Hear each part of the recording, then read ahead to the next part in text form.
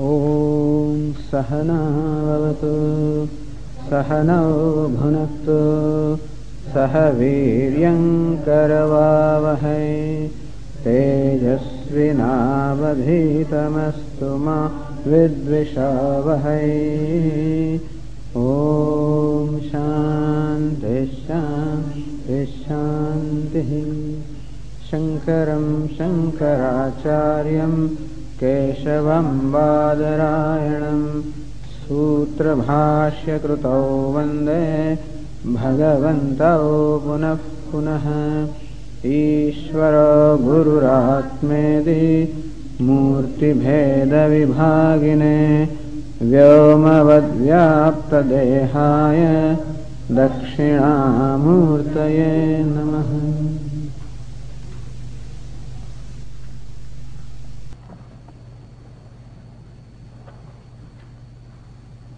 Let us read from the verse 15. मामुपेत्य पुनर्जन्म दुःखालयमशाश्वतम्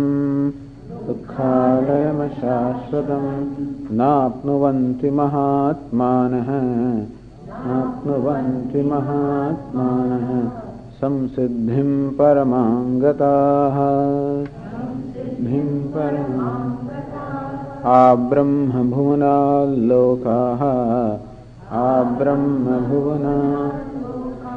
पुनरावर्तिनोऽर्जुन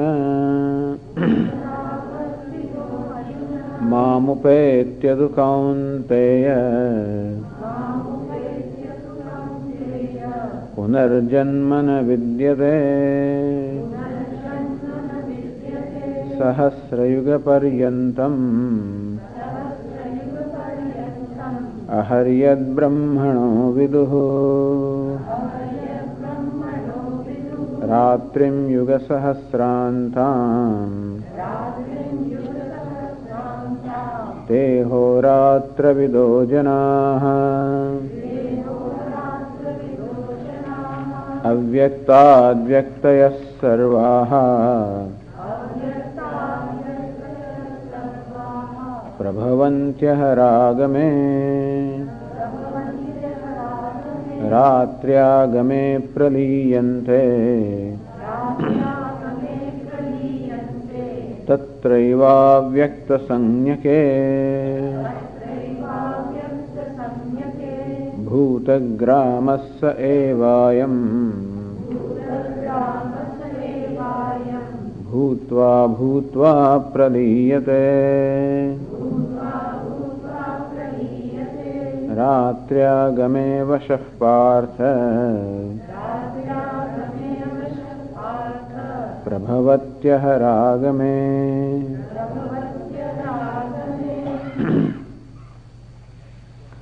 So Lord Krishna says, Mamupetya punarjanma na apnuvanti mahatmanah. Hey Arjuna, attaining me, these wise people do not anymore have to go through the cycle of birth and death. Understand that Brahma Bhuvanat Lokaha, all the realms, all the worlds, all the way up to Brahma Loka. Let us clarify the meaning of the word Brahma here. The word Brahma has several meanings. One of the meanings in which we commonly use Brahman means the limitless. But word Brahma has other meanings also. And other meaning is, in the masculine gender, Brahma means the creator. So here, Brahma means the creator. Brahma Loka means the world or the realm of the creator, which is considered the very highest realm that one can achieve as a result of one's effort. As a result of one's effort, one can achieve a realm all the way up to Brahma Loka, which is nearly infinite. And therefore, by performance of certain rituals and meditations, one can do that. I mean, it is far-fetched, but it is attainable. Here, Arjuna, even if you attain that, punaravartinaha, someday you will come back from there also, because still it is not limitless. Mamupetyat punarjanma, to Kaunteya, punarjanmana vidyate. But hey Kaunteya, If you attain me, the limitless, your very self. For Brahmaloka, you must go someplace. You must do something. In this case, I am your very self, and knowing me as the very self, punarjanmana vidyate. There is no punarjanma. There is no more getting into this cycle of birth and death. Let us say no more helplessness. Put it this way. There is no more helplessness. How do we say that even the world of Brahma, the world of Creator, that also is limited? Because even he also has a lifespan. No doubt, Brahma, the Creator, has a lifespan that is extremely long, mind-bogglingly long. But still, there is a lifespan. And so we gave you the calculation. How the lifespan of Brahma, the Creator, is 100 years. Each year made up of 360 days. Each day made up of 1000 Chaturyuga. Each Chaturyuga consisting of 4.32 million years,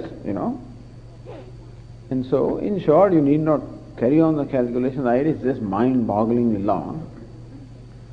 But still, even that also will come to an end. Nachiketa says to Yamaraja, Api sarvam jivitam alpameva. Hey Yamaraja, the longest life that you can offer me is still going to be limited.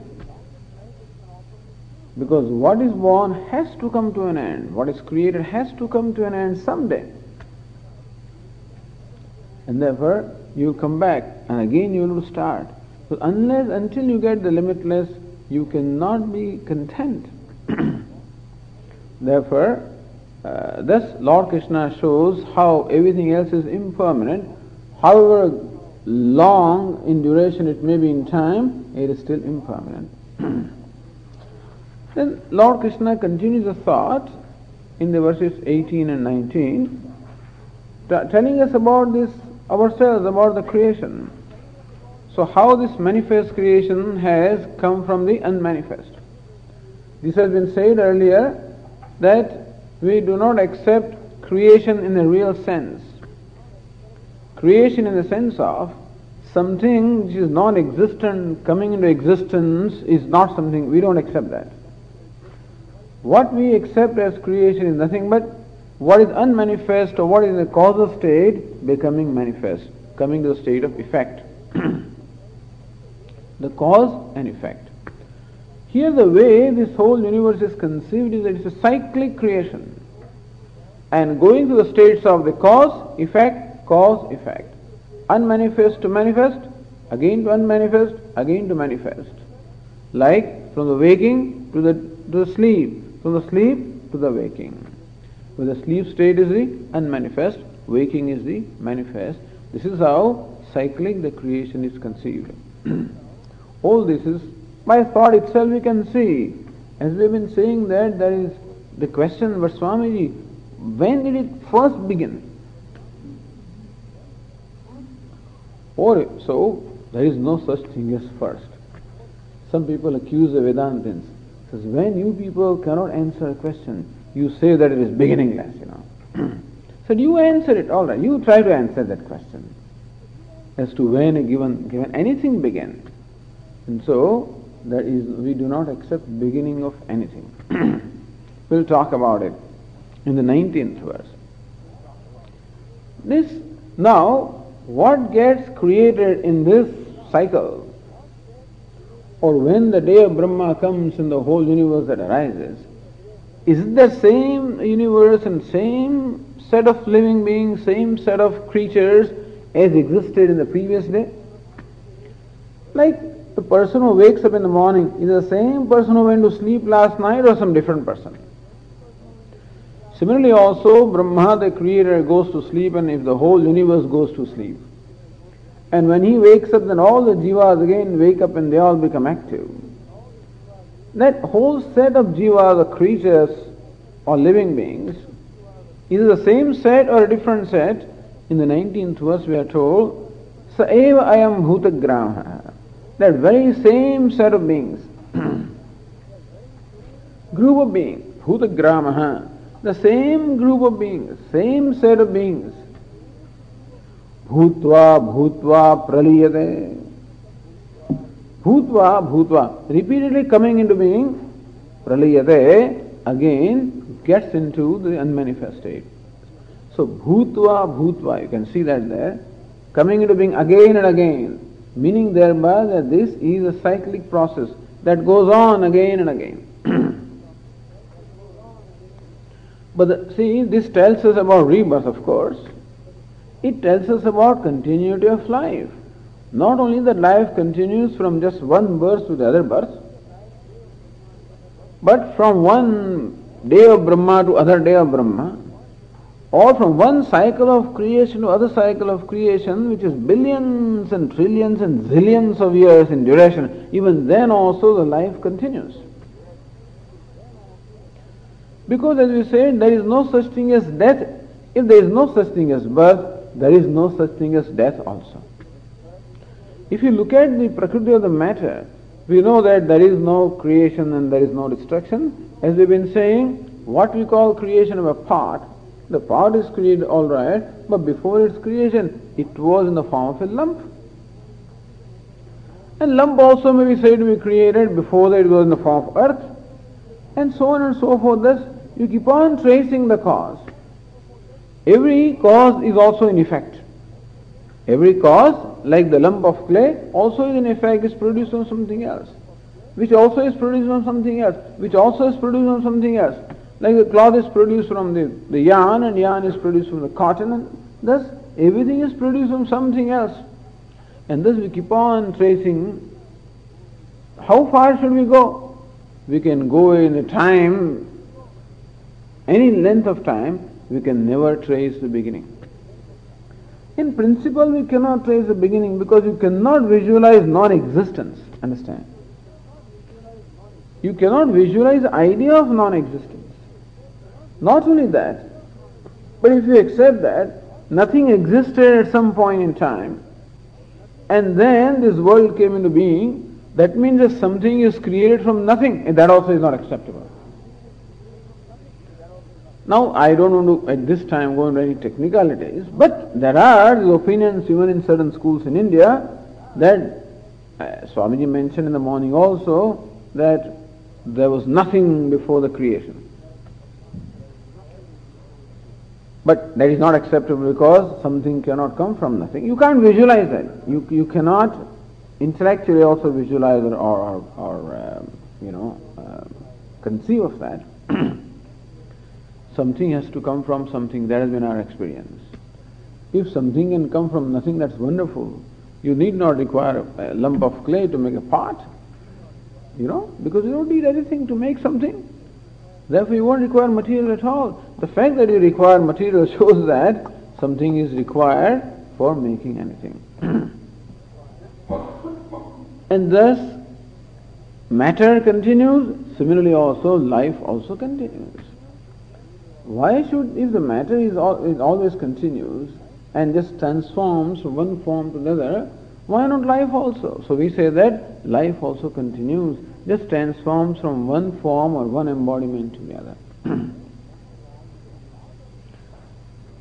Now, what is the lot of this group of beings, all these creatures, which are also counted? How many are there, Swamiji?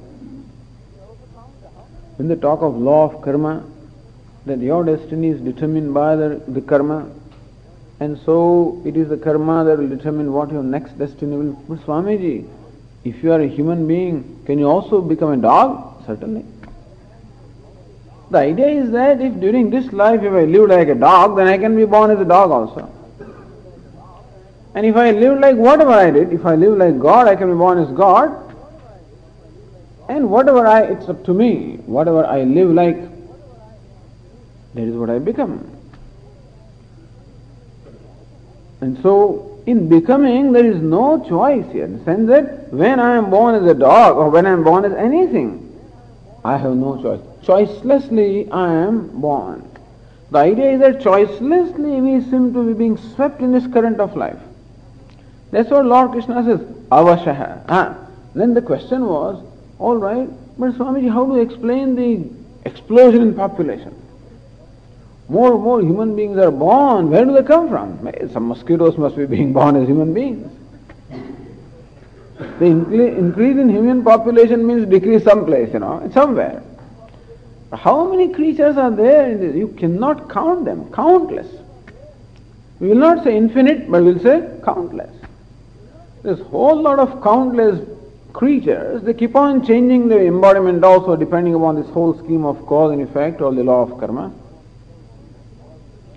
But one important thing about this life, when it is said that moksha means freedom from the cycle of birth and death, what is the peculiarity of this cycle of birth and death? Second line is avashaha. Avashaha, that means helplessly. The thing is that this helplessly, repeatedly, at the same time, helplessly, this one comes into being and goes.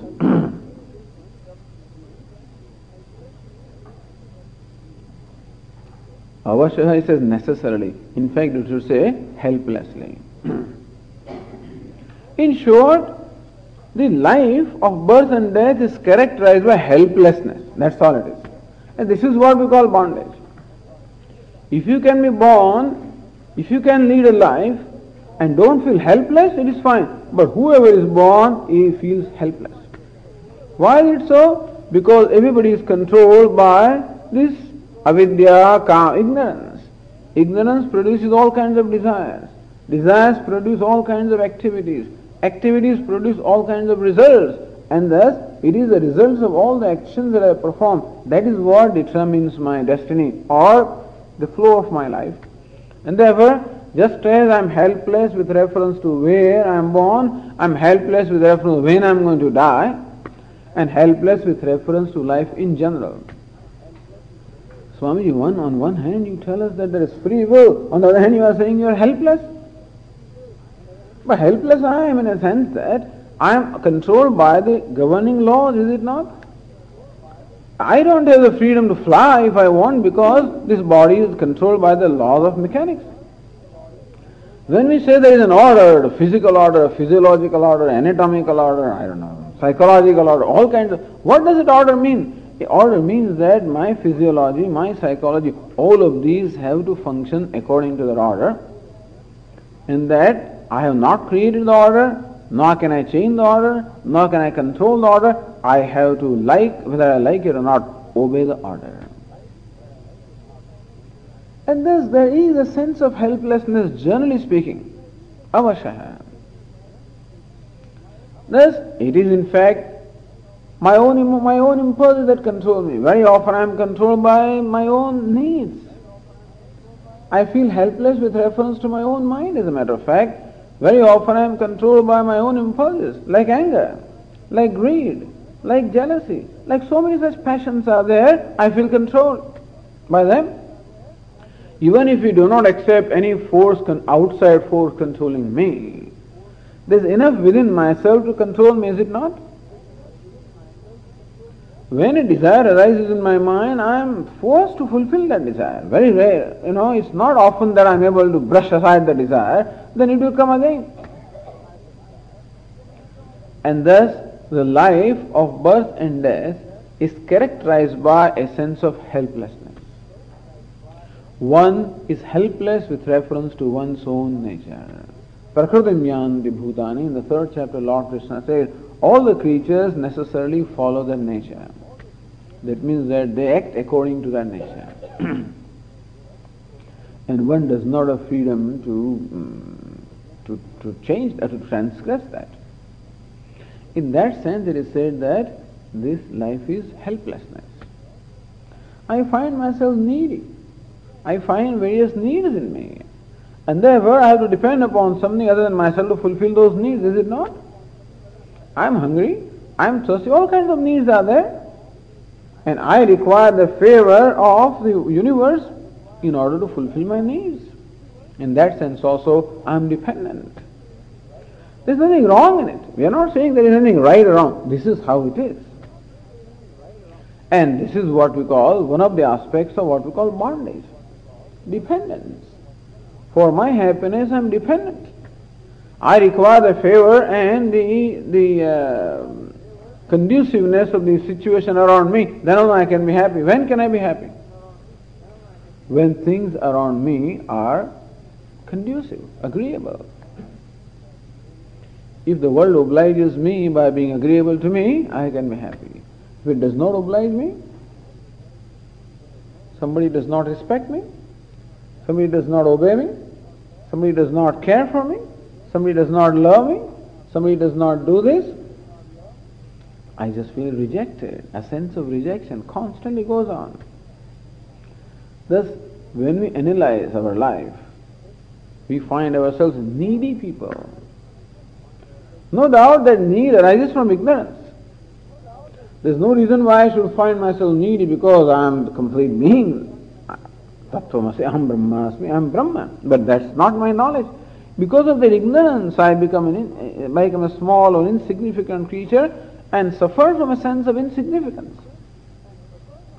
And there's a need to become free from that, and this need makes me dependent upon the world around myself, other than myself, to fulfill those needs. All the time begging. Am I not begging? Mom, can I have milk? Can I have toys? Can I have a candy? Can I have a bicycle? Can I have a tricycle? Can I have a scooter? Can I have a car? Can I have this? That different people may say it in different, I want this.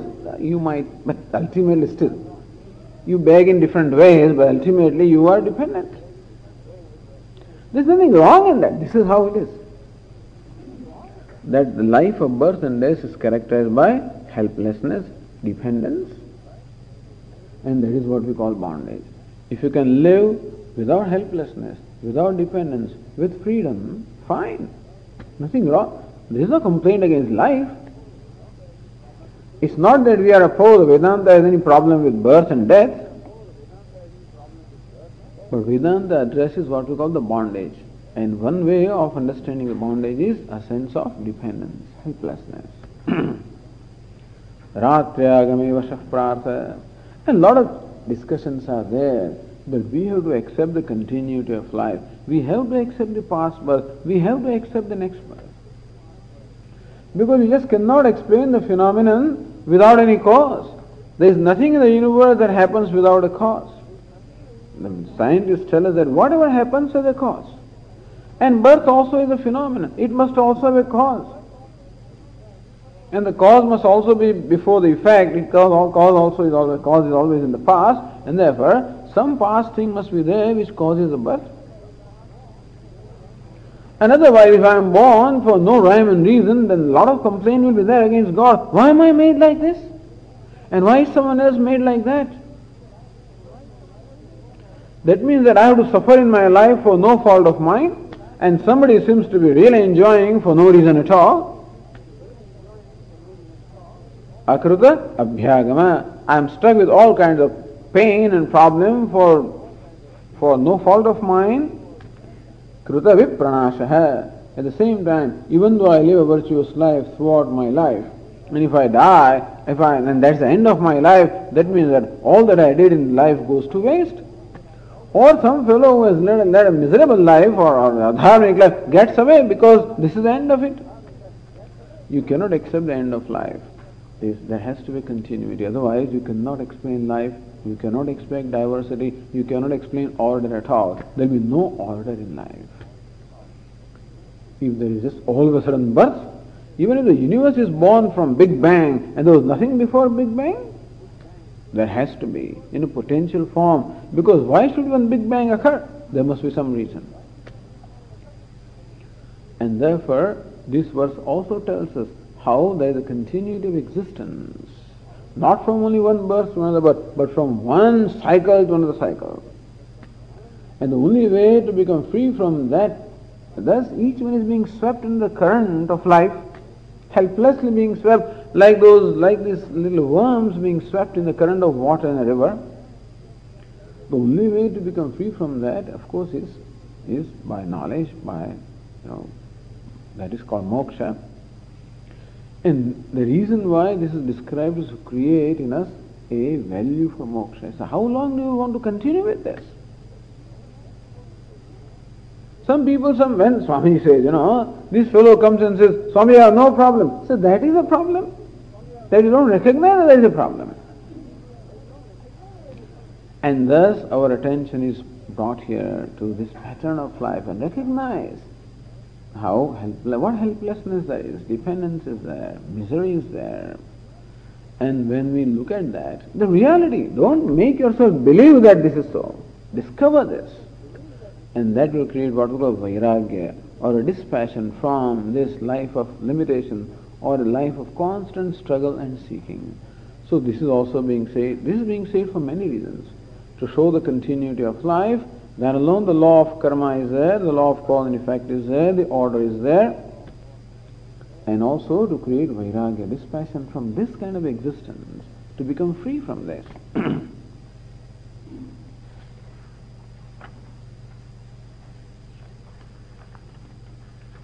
How do I become free? So, 20th verse tells us that.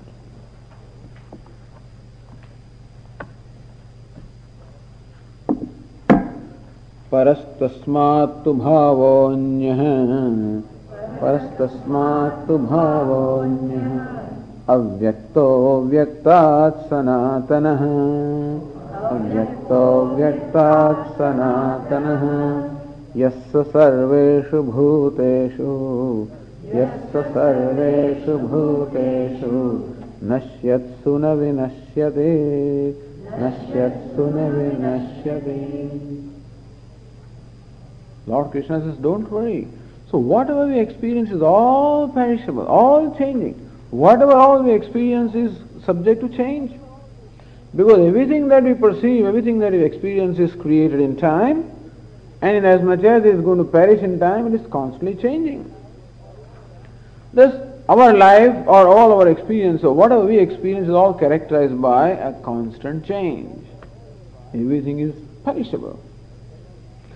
Is that all? Sarvam kshanikam kshanikam, sarvam dukkham dukkham, sarvam kshanikam kshanikam. Everything is momentary, momentary, perishable. That is true. Whatever we perceive is all momentary, all perishable. From that, the Bauddhas came to the conclusion that even the self also is momentary, changing every moment. But change is not the ultimate reality of life.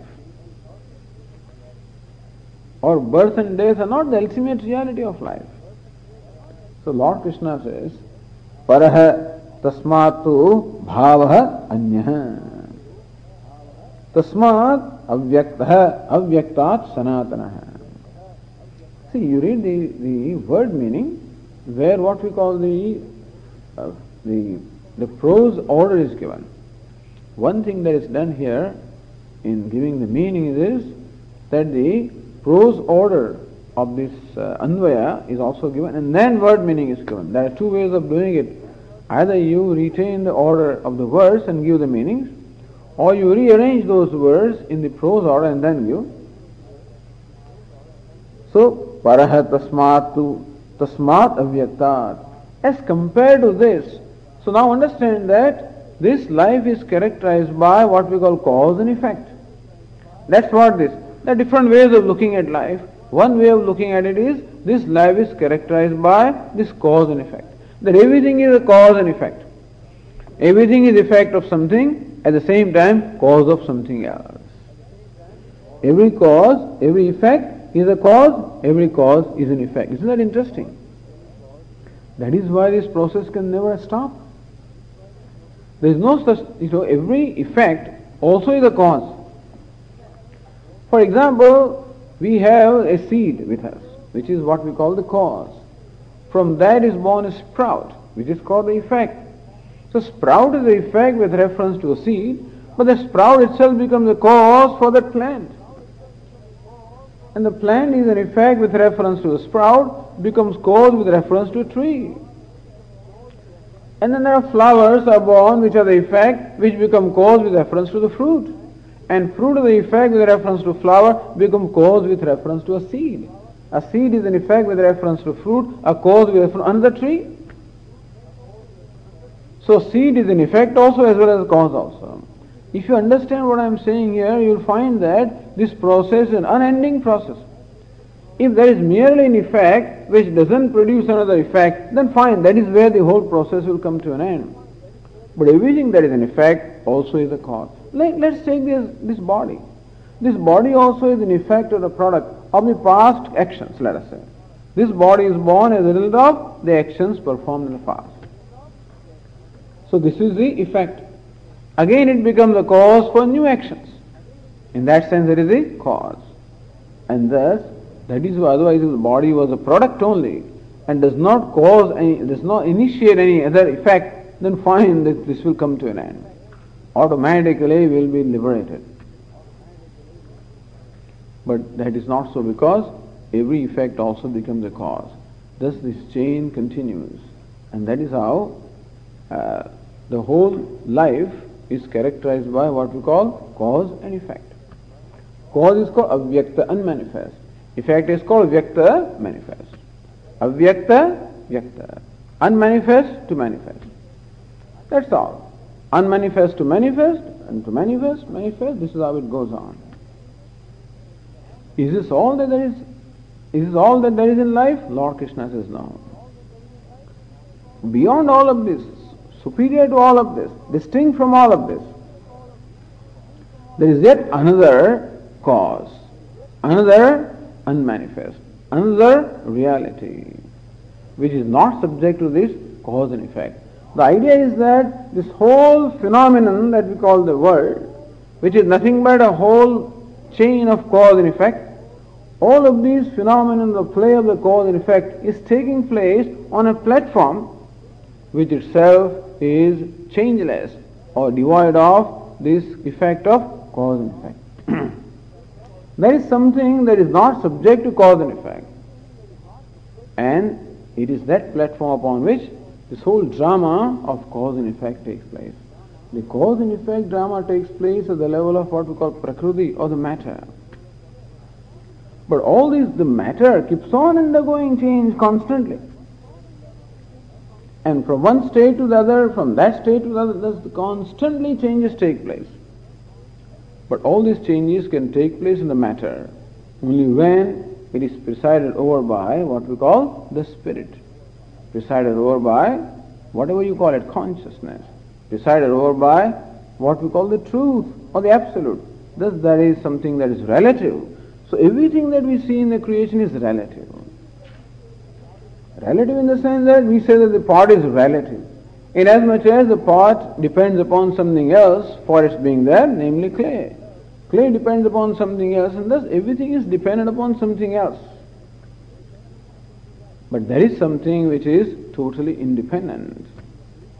That is, there is another bhava, there is another existence, another truth, which is sanatana, which is eternal, which means not limited in time or not affected by this cause and effect chain. And what is that? Second line says, Yassa sarveshu bhuteshu nasyat suna vinashyati. So that which is not destroyed even when all beings are destroyed. So, nasyatsu bhuteshu. All the beings, whether sentient or insentient, everything is characterized by constant change and everything is perishable. But when all this drama of change is taking place, there is something that does not change at all. Na vinashyati. So this is, Lord Krishna says that is what we have to contact, or that is what we have to know. As long as I remain merely in the realm of this change, of cause and effect, of doing something, experiencing result, doing something, experiencing another result, that's how our life also is. For example, some desire comes in my mind. I don't know. I want a house, I don't know what to think of. I want a house. Let's say desire came. And that desire then motivates me and prompts me to perform various actions as a result of which the house is built. If it stops there, then it is fine, but it doesn't. The moment I have the house, that is called the effect, it becomes a cause of another desire. Oh, I think we should have a fencing around. I think we should have a carpet here. I think we should have the furniture here. I think we should have a sunroom here. I think we should have some trees in the backyard. I think we should have this. Now it gives rise to a variety of desires. All right, you fulfill those desires.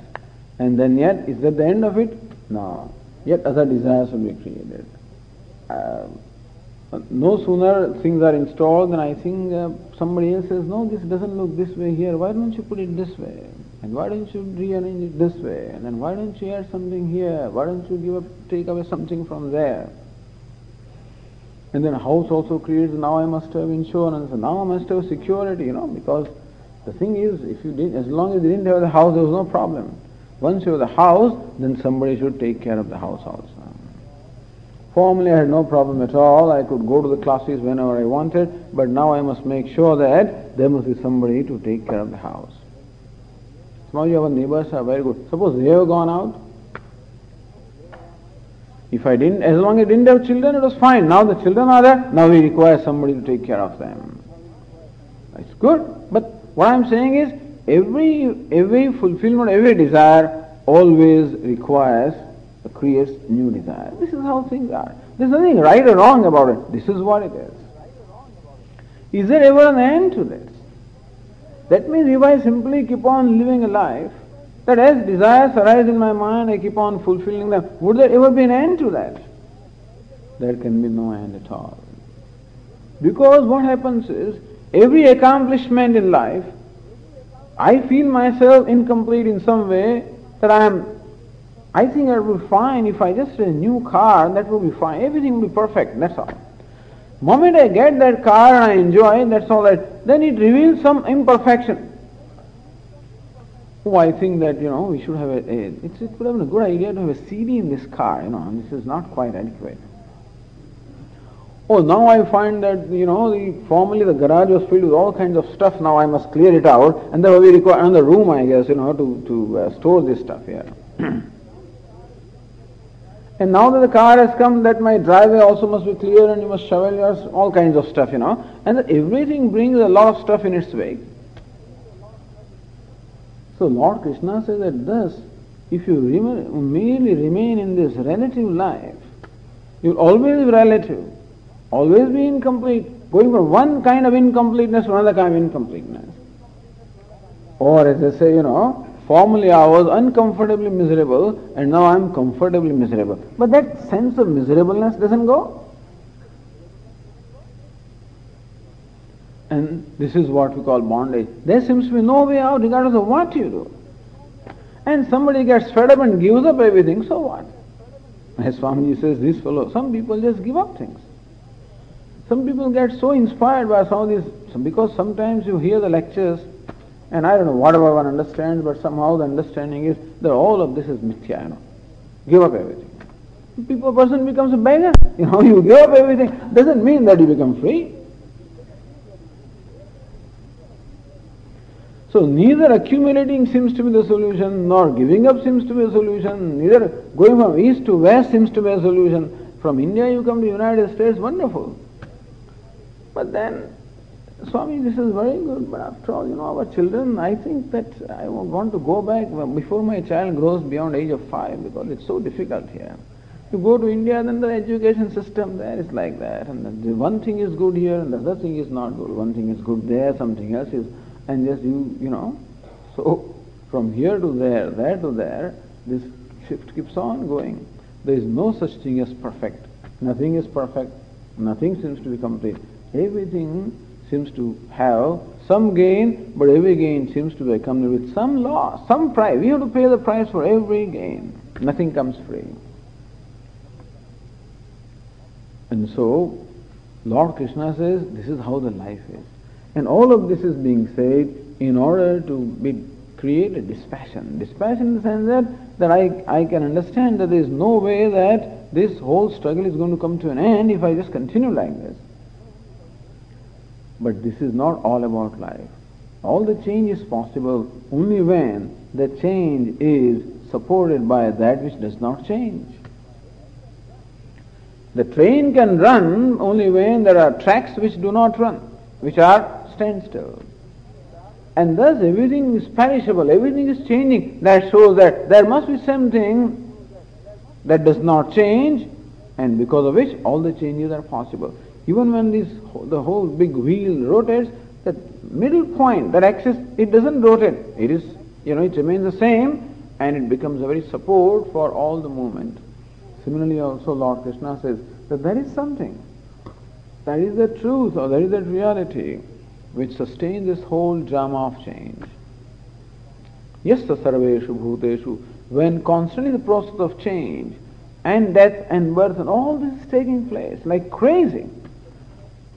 Na vinashyate, that which the self does not change, does not perish, nor is born.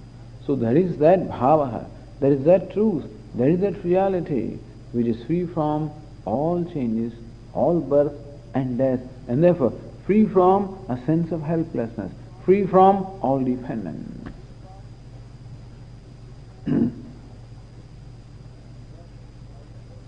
And that is why this world is made like this. Sometimes we feel what kind of a scheme it is, everything seems to be so difficult or frustrating. But that's why it is done. So that we don't get stuck in this. And so that we do not get stuck, and thus we keep on gaining experiences in life and keep on getting some strokes also. By stroke I don't mean that stroke. I mean you get some punches in the life, some shocks in life, whatever. There is also the purpose. So that we think about life. Where are we going? What is happening? And is there something, is there something other, is there something permanent? Is there a way out of this? And to make us think alone, there's a scheme of things that has been so designed. But there is this bhavaha. So distinct from the unmanifest is another unmanifest. These words are such that are very confusing. But Brahman, what we are talking about is, when all these changes take place, there is this Brahman, there is this God, which does not change, which ever remains the same. And that is in fact your own self, ever changeless. Now Lord Krishna quotes, we find even in Bhagavad Gita, who is teaching this? None other than Lord Krishna himself, who is God. And still, every so often, Lord Krishna supports his teaching by quotation or references to Upanishads, to scriptures. And that is what is said here in the verse 21. Avyaktoksara ityuktaha Avyaktoksara ityuktaha Tamahuh paramam gatim Tamahuh paramam gatim Yam prapya na nivartante Yam prapya na nivartante Tadhama paramam mama Tadhama paramam mama. This bhava, this truth, Lord Krishna says that I am talking about, which in the 20th verse was also referred as avyakta, then manifest. Avyaktaha aksharaha iti uktaha. Here Arjuna, the same truth, same that is called avyakta or unmanifest here, is called aksharaha, immutable elsewhere. Like Mundaka Upanishad also uses the word aksharaha, imperishable or immutable. Yena aksharam purusham ved satyam provachitam tattvato brahma vidyam aksharam. So for Brahma, different words are also used. Or for God, one of the words used for God or Brahman is akshara. As it was done right here. If you remember the very first, how Lord Krishna started his discourse in the 8th chapter, aksharam brahma paramam. Arjuna, Brahma is paramam, limitless. Aksharam, immutable. So, here Arjuna, this truth alone is called aksharam, immutable. Ityuktaha tamahu paramam gatim.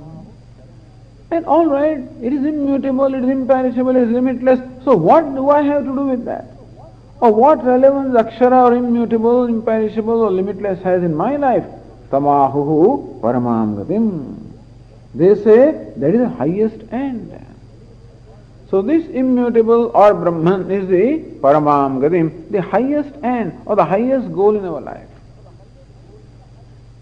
What do you mean by highest? Second line says, Yam prapyana nivartante tadhama paramam mama. Gaining which they do not return. That is called highest. gaining which they do not return, gaining which nothing remains to be gained. Yallabhan na parolabha, beyond which gain there is no gain, gaining which nothing remains to be gained, knowing which nothing remains to be known, attaining which nothing remains to be attained.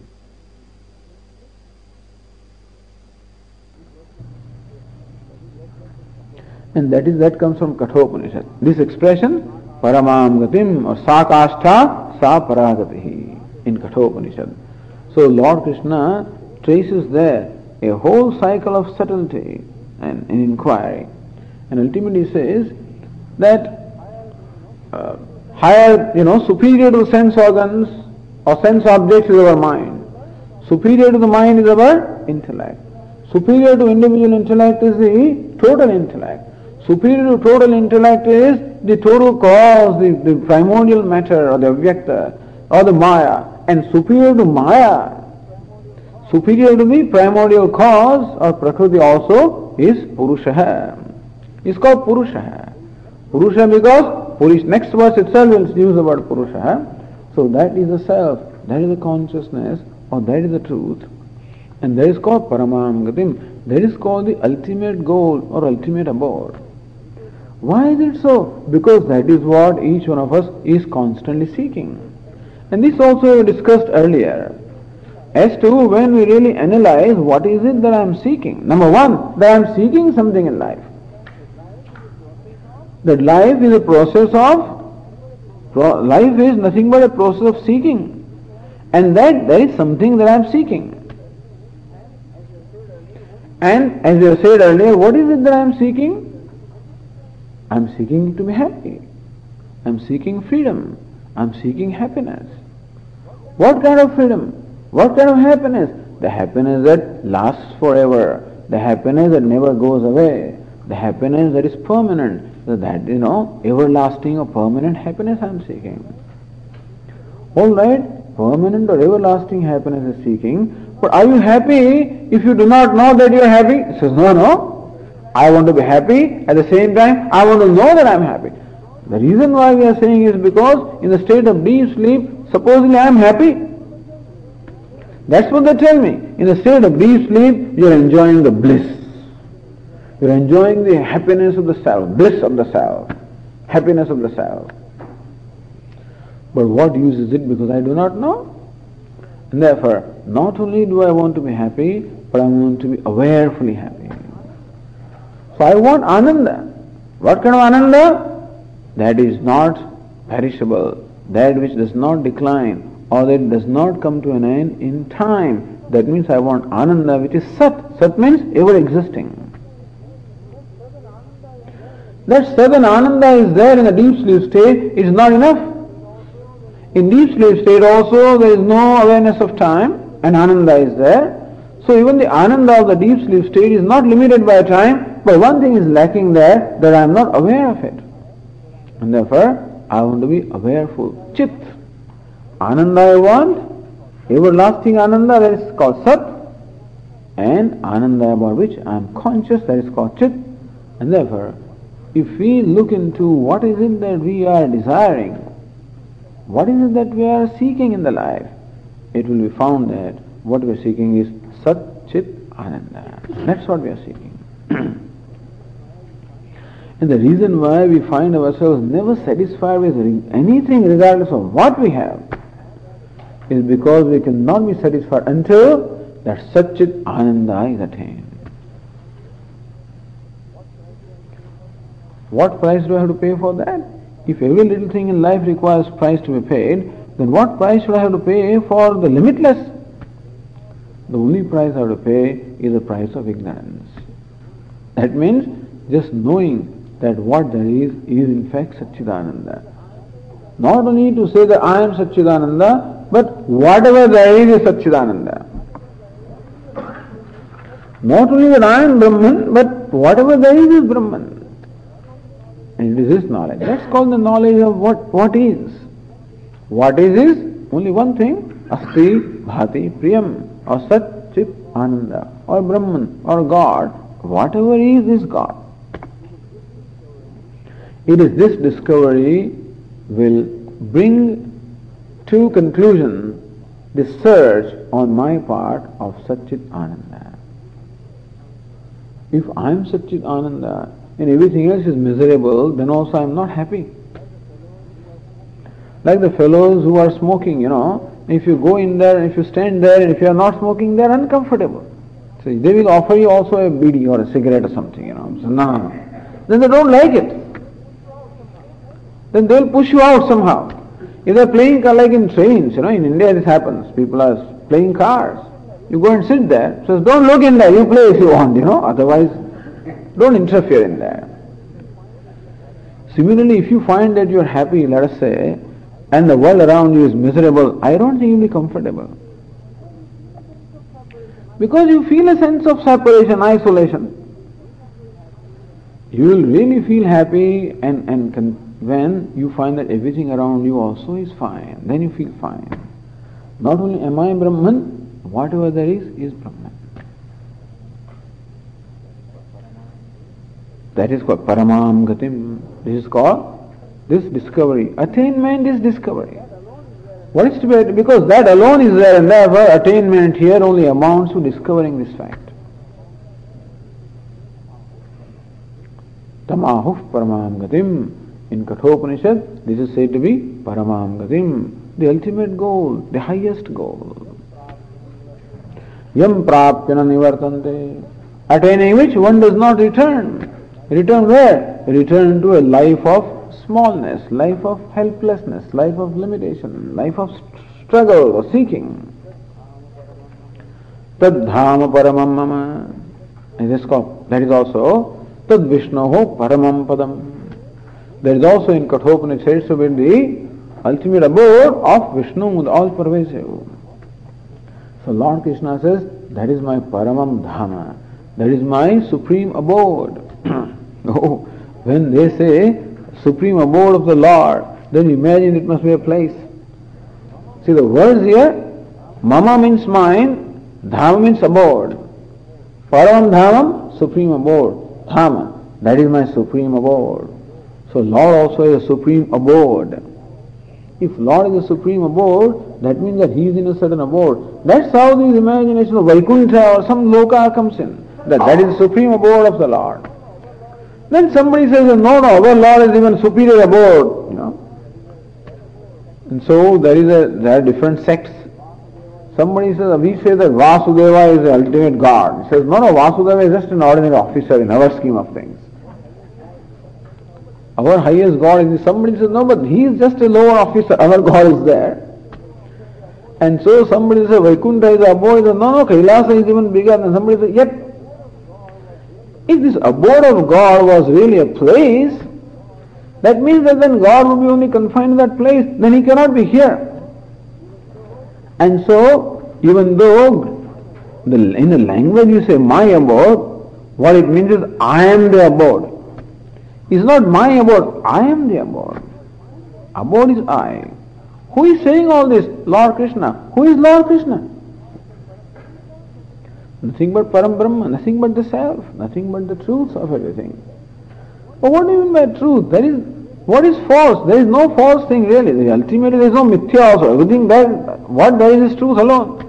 Until I recognize the truth, we say that this is all. Swamiji, on one hand you say that I am not the body, and then you say that everything is Brahman. We say I am not the body until we recognize that body also is Brahman.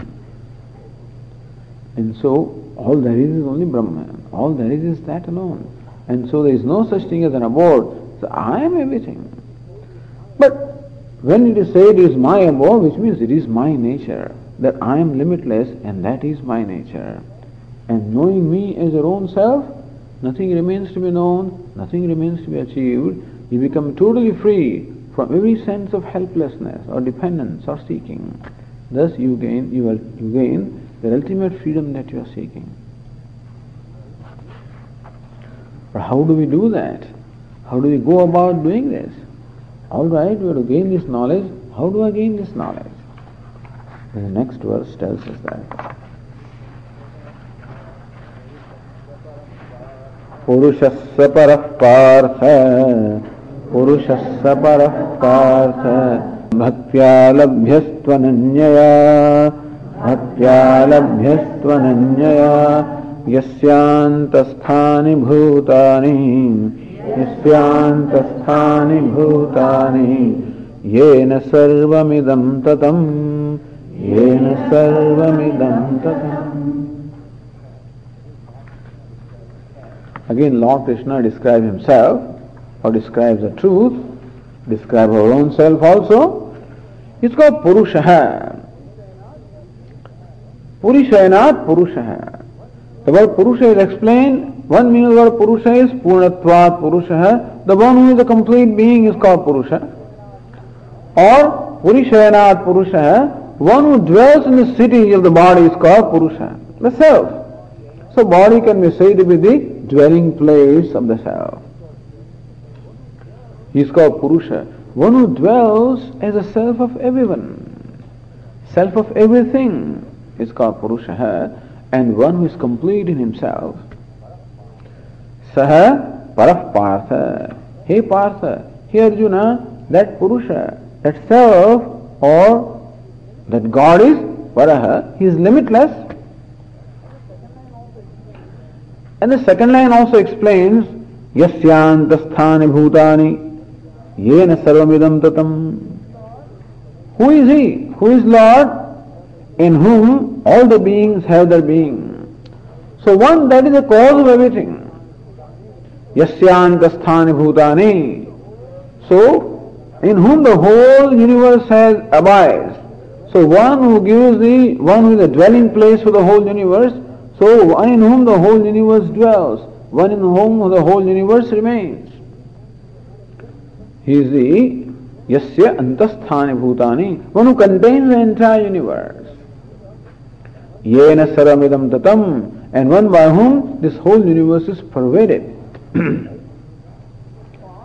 Like this pot is pervaded by clay. As we know, the clay is the Upadana Karana, the material cause. How the material cause pervades the effect. The whole universe is also effect. It is also creation. And therefore, it is also pervaded by its material cause. So what is that material? Now you know very well. What is the material from which the whole universe is made?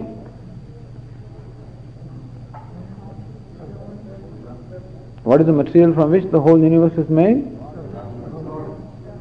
God is the material from which the whole universe is. What's the nature of God? Satchit Ananda, knowledge. You see, for this pot to be made from clay, you know when can it happen? Before the creation of pot, the clay was in the form of a lump, and that underwent a change or transformation in order to become pot, isn't it? If the clay remains as a lump, can it become pot? A change or a transformation should take place in the matter, in the material cause, for the product or effect to be created. Now you say that God is the material cause of the universe. What does it mean? That means that God underwent a change, transformation, mutilation to become the creation, isn't it? If clay underwent a mutilation or transformation to become the pot, that is how the characteristic of material cause is that it doesn't remain in its original state. For the yarn to become the cotton, the yarn must get organized, you know. That means that the material cause must undergo a change or transformation to become the effect. If you say that God is the material cause of the universe, what does it mean? It means that God underwent a change, a transformation. So no more do we have the lump of clay, what we have is the pot. Similarly, no more we have God, what we have is the universe, isn't it?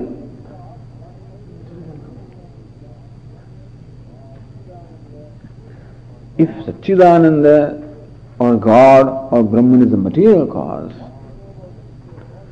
then what we know about the material cause is that when the material cause gets converted into effect, the cause is no more in its original state, it obtains now in a new state.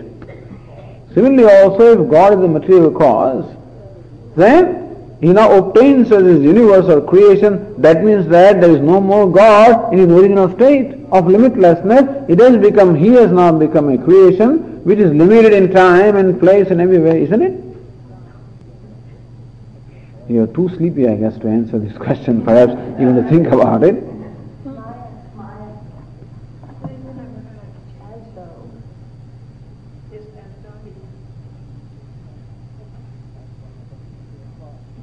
So that's what happens with material cause. Alright, we'll tell you another kind of a creation. Let us see whether we have it here. Yeah, we'll tell you another kind of a creation. This is also known, right? There can be a creation here.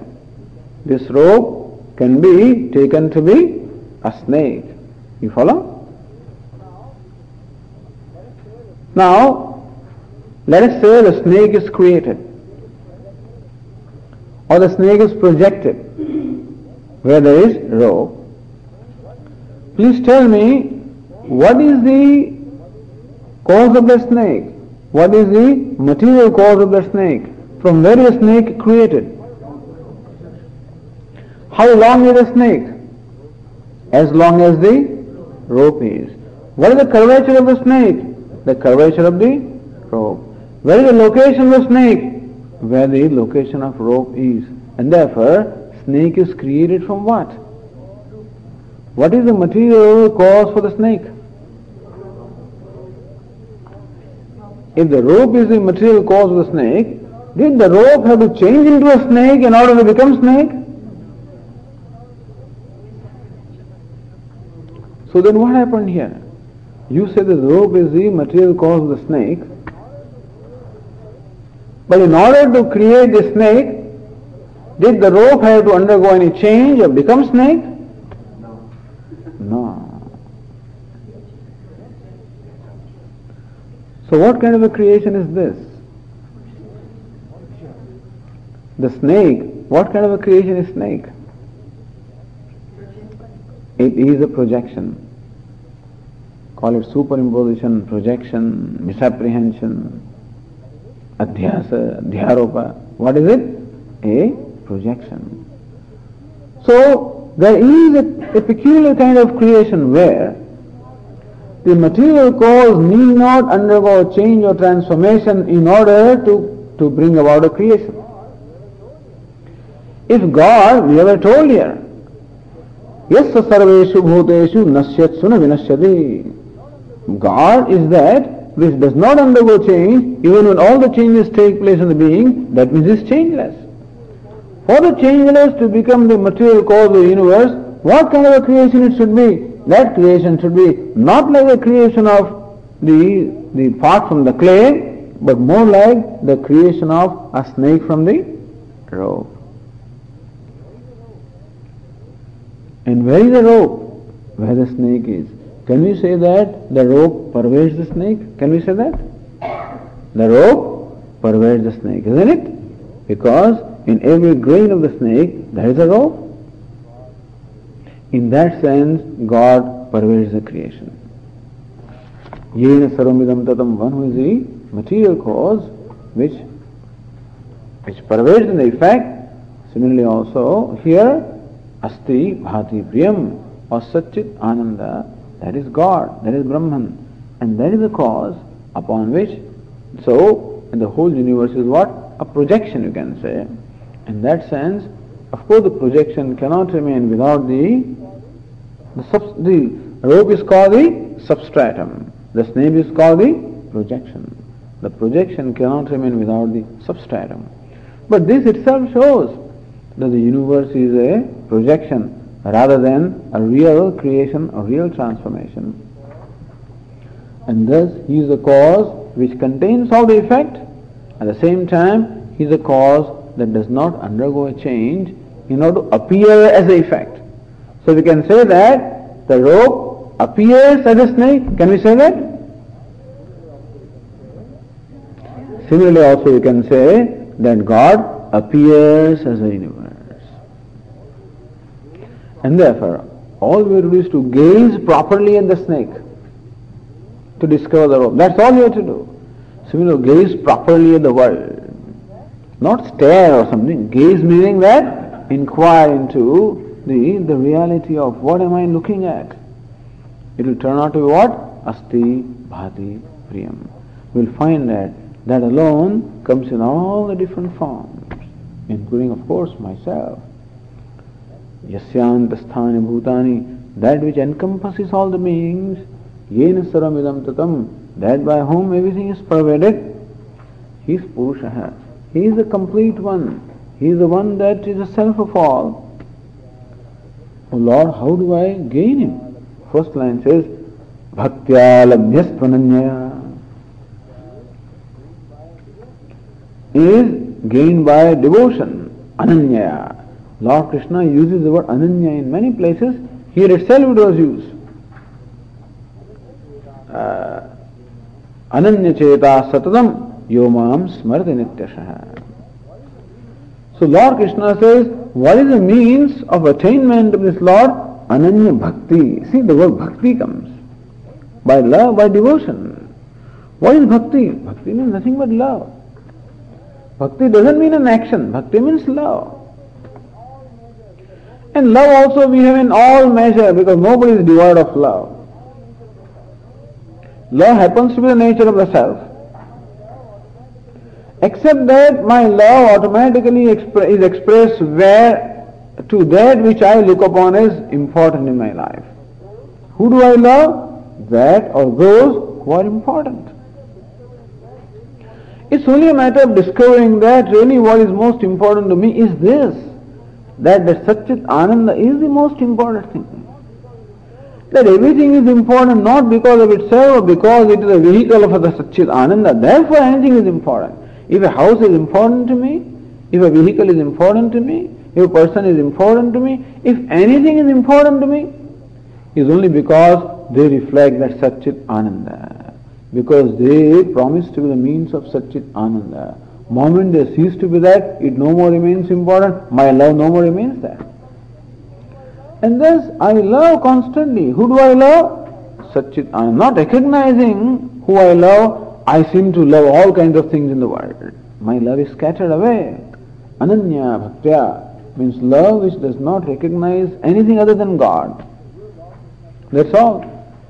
So here Lord Krishna presents bhakti as the means of attainment. But that love comes only as a result of knowledge. The knowledge comes as a result of love, and love comes as a result of knowledge. Is it not so? Is it not your experience? That you find somebody rather lovable, immediately you want to know who is that person, where does he come from, where does he go? The desire for knowledge comes from that. And more you know the glory of that, hopefully that person is worth it, let us say. Suppose that person is worthy, then more you know about that person, more you know about his greatness, you know the love, more and more love gets invoked, and more you know, more love. And that love again prompts you to know more, and that knowledge again intensifies your love, which makes you more devoted.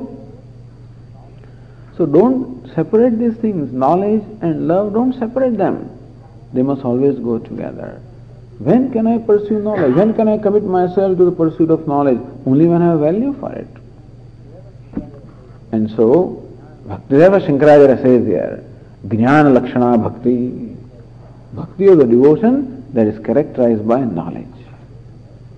Not just blind devotion.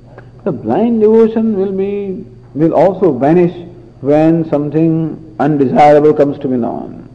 This is a devotion of the love for God that comes by his knowledge, by knowing his greatness, knowing his glory, and that love that comes. And so it is that which becomes the means of attainment of him. So bhakti, Jnana Lakshana Bhakti means bhakti of the devotion that is characterized by knowledge, or the knowledge that is characterized by devotion. And that is the means of knowing. And therefore knowing and attaining are one. What I want to be is what I want to know. What I want to know is what I want to be. And therefore attainment and knowledge is one, because the only thing that separates me is only ignorance. I do not know who I am. And I realize that I am not what I thought myself to be. Then who am I? I am myself a whole being. I am that limitless. And so here knowing and attainment is one alone. And so this Purusha, this person, the self can be attained by knowledge, knowledge that is characterized by bhakti or devotion. Okay. Om Purnamadah Purnamidam Purnat Purnamudachyate Purnasya Purnamadaya Purnameva Vashishyate. Om Shanti Shanti Shanti. Shankaram Shankaracharyam Keshavam Badarayanam Sutra Bhashya Krutau Vande Bhagavantau Punah Punah. Ishvaro Gururatmedi Murti Bheda Vibhagine Vyomavad Vyapta Dehaya Dakshinamurtaye Namaha. Om Shanti Shanti Shanti. Hari Om Shri Gurubhyo Namaha.